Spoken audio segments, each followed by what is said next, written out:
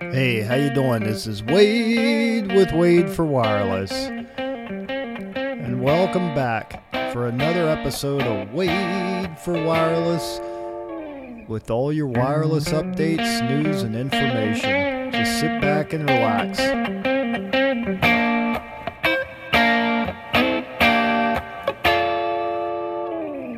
Welcome to the new year. Hey everybody, it's great to have you back, and I can't believe it's a new year, 2017. That's right, 2017. It's just started. So let's talk about 5G network slicing, because hopefully this year we'll see 5G, at least some demos, some trial runs. You have AT&T Wireless and Verizon Wireless fighting over who's going to set a standard.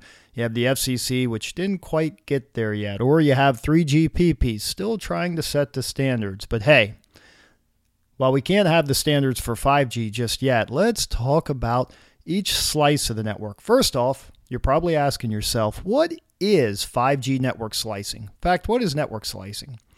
Well, it's really slicing up the networks, and specifically here, I'm going to talk about the wireless networks to serve a specific purpose. You see, you can have one network to provide all services to everyone. That's basically what the carriers are trying to do now. Even though they have 2G, 3G, 4G, they're trying to get one service to provide everything. Now, along came the HETNET, the heterogeneous network.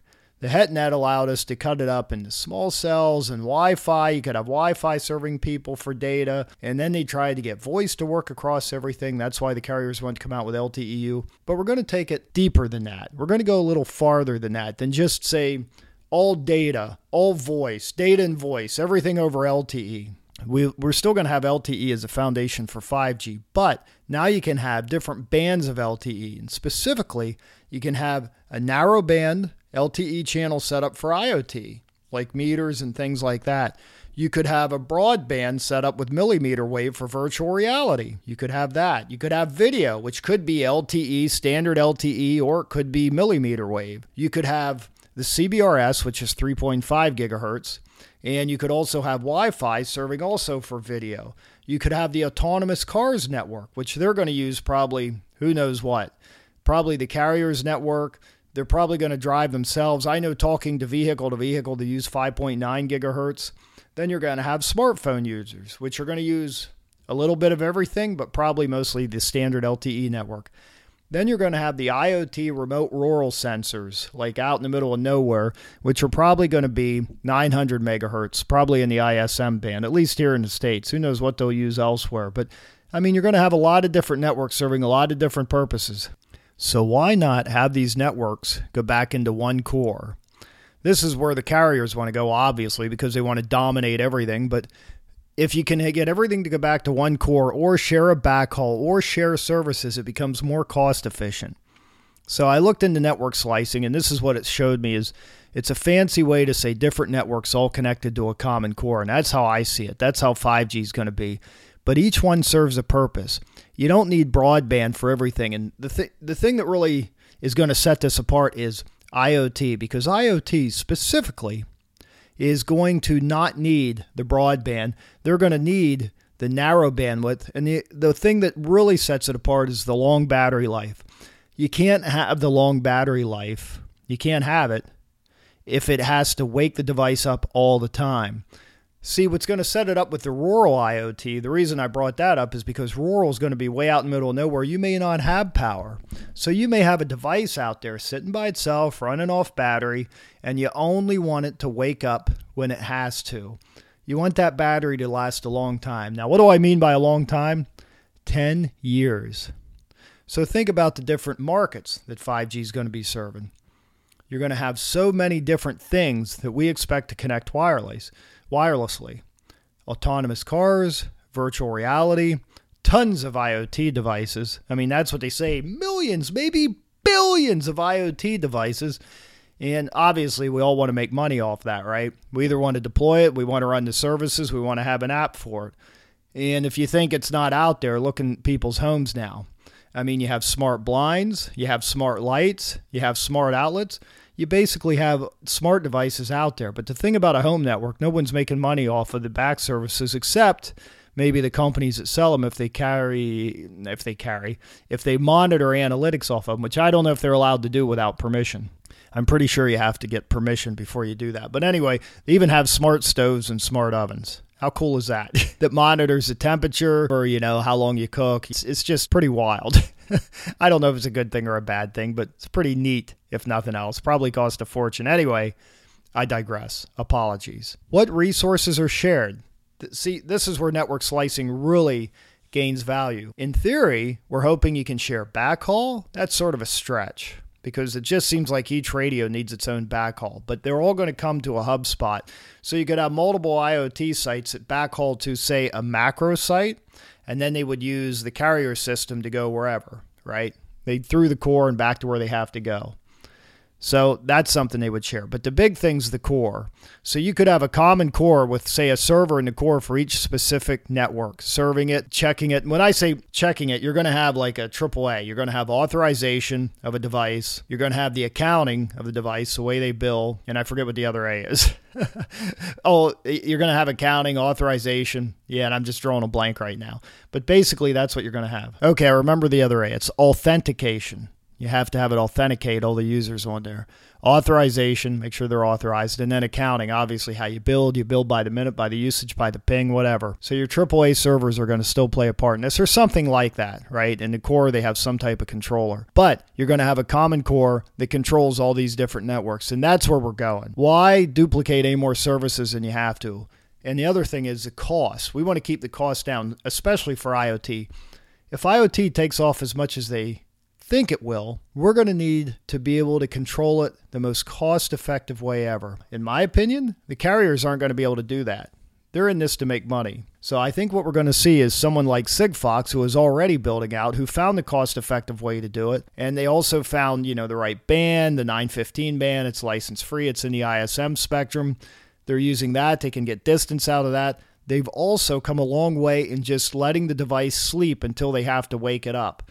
So the receiver isn't working all the time. They have a lot of specialty items in there, specifically for, say, rural IoT systems. So you got to think about that as well. Because with battery life being an issue, I mean, it's funny when you think of devices. We never thought battery life would be so key until you have one and your battery dies all the time. And now that they're going to add on the LTE networks carrier aggregation, that's going to use even more battery. It's got to receive more, it's got to look at 2 or 3 bands at one time. It's got to transmit on 2 or 3 bands at one time. It's just going to be a bigger drain on the battery. And I complain about batteries because I think they really should have come a long way.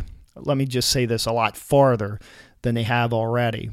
I mean, for crying out loud. Batteries should be way better than they are, in my opinion. But, there's limitations. The lithium batteries are catching fire. Look at that. Which Samsung device was it? Poor Samsung. I mean, you put a battery, and then it's not just them. The Sony laptops. Remember when they were catching on fire?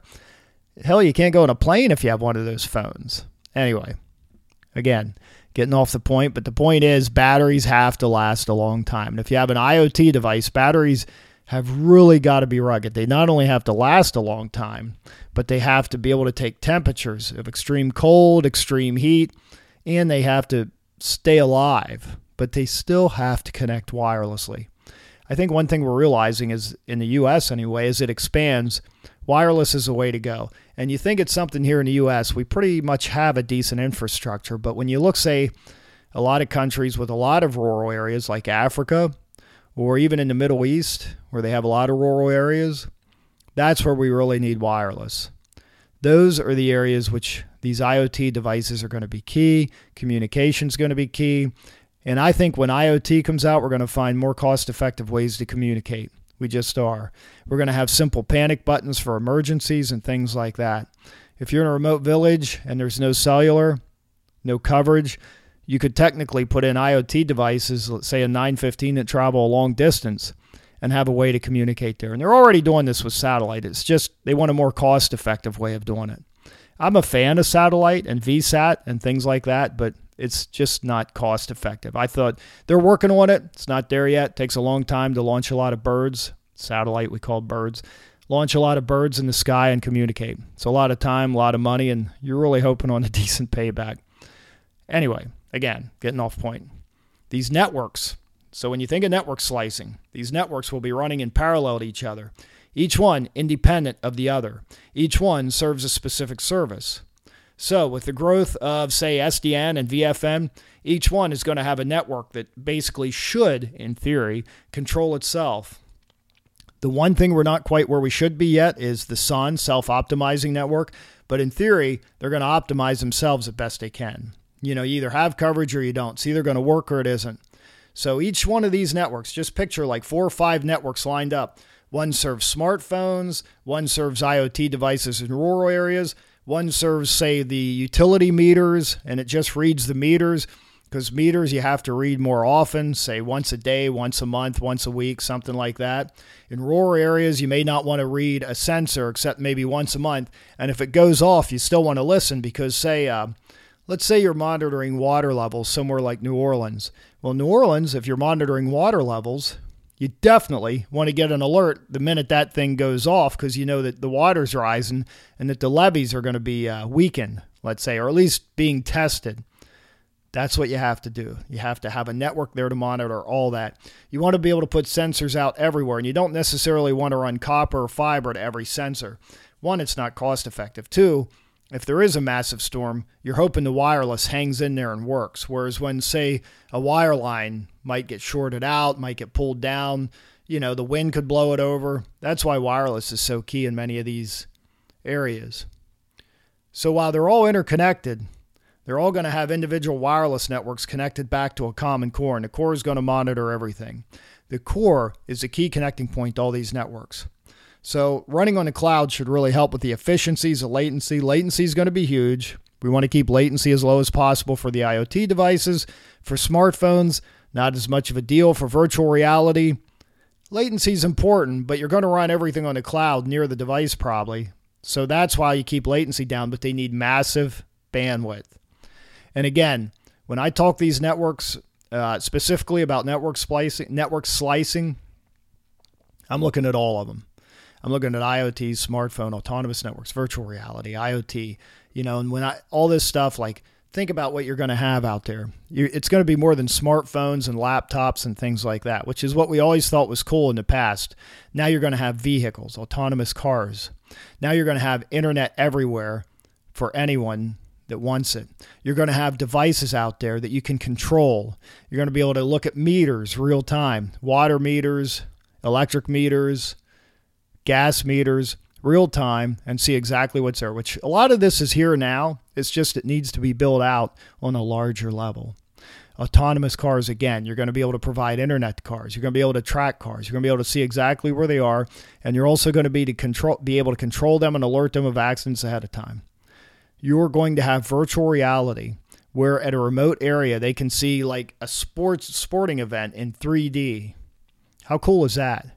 Can you imagine that? I mean, you're halfway across the country and you can see, say, the Super Bowl here in the States, U.S. football. You can see the Super Bowl in 3D coverage. Or if you're a fan of soccer, you could see it anywhere in the world. You could see your team playing in 3D coverage. You could see the entire field. It's just incredible. And think of all the other devices that I haven't even mentioned. Water sensors, water meters for emergencies, for hurricane sensors, things out in the ocean that we can control. We're going to be able to control other devices like boats. We're going to be able to talk to trains. We're going to have more computers controlling things like that, like virtual reality in trains and artificial intelligence in boats. Like a boat will be able to do almost anything out there remotely, and you'll just be able to monitor it. Plus, if there's a storm coming and you're in constant connection with it, you can tell it to come back. If it's in a canal, a river, or not too far off the ocean shore. Anyway, I'm just selling you a dream here. That's all I'm doing. Let's dream big because it's all out there. It's going to happen. I'm here to help you get there, and I'm here to help you understand it. So there's a lot of customers out there too. So you could really pick your niche, decide your customer, and then just figure out how to connect them. Hey. While this is a slice of heaven, sorry, I couldn't resist. We expect each slice to be running independent of each other, although they share a common core. Core is a common connecting point. All right, everyone, be smart, be safe, and pay attention. See ya!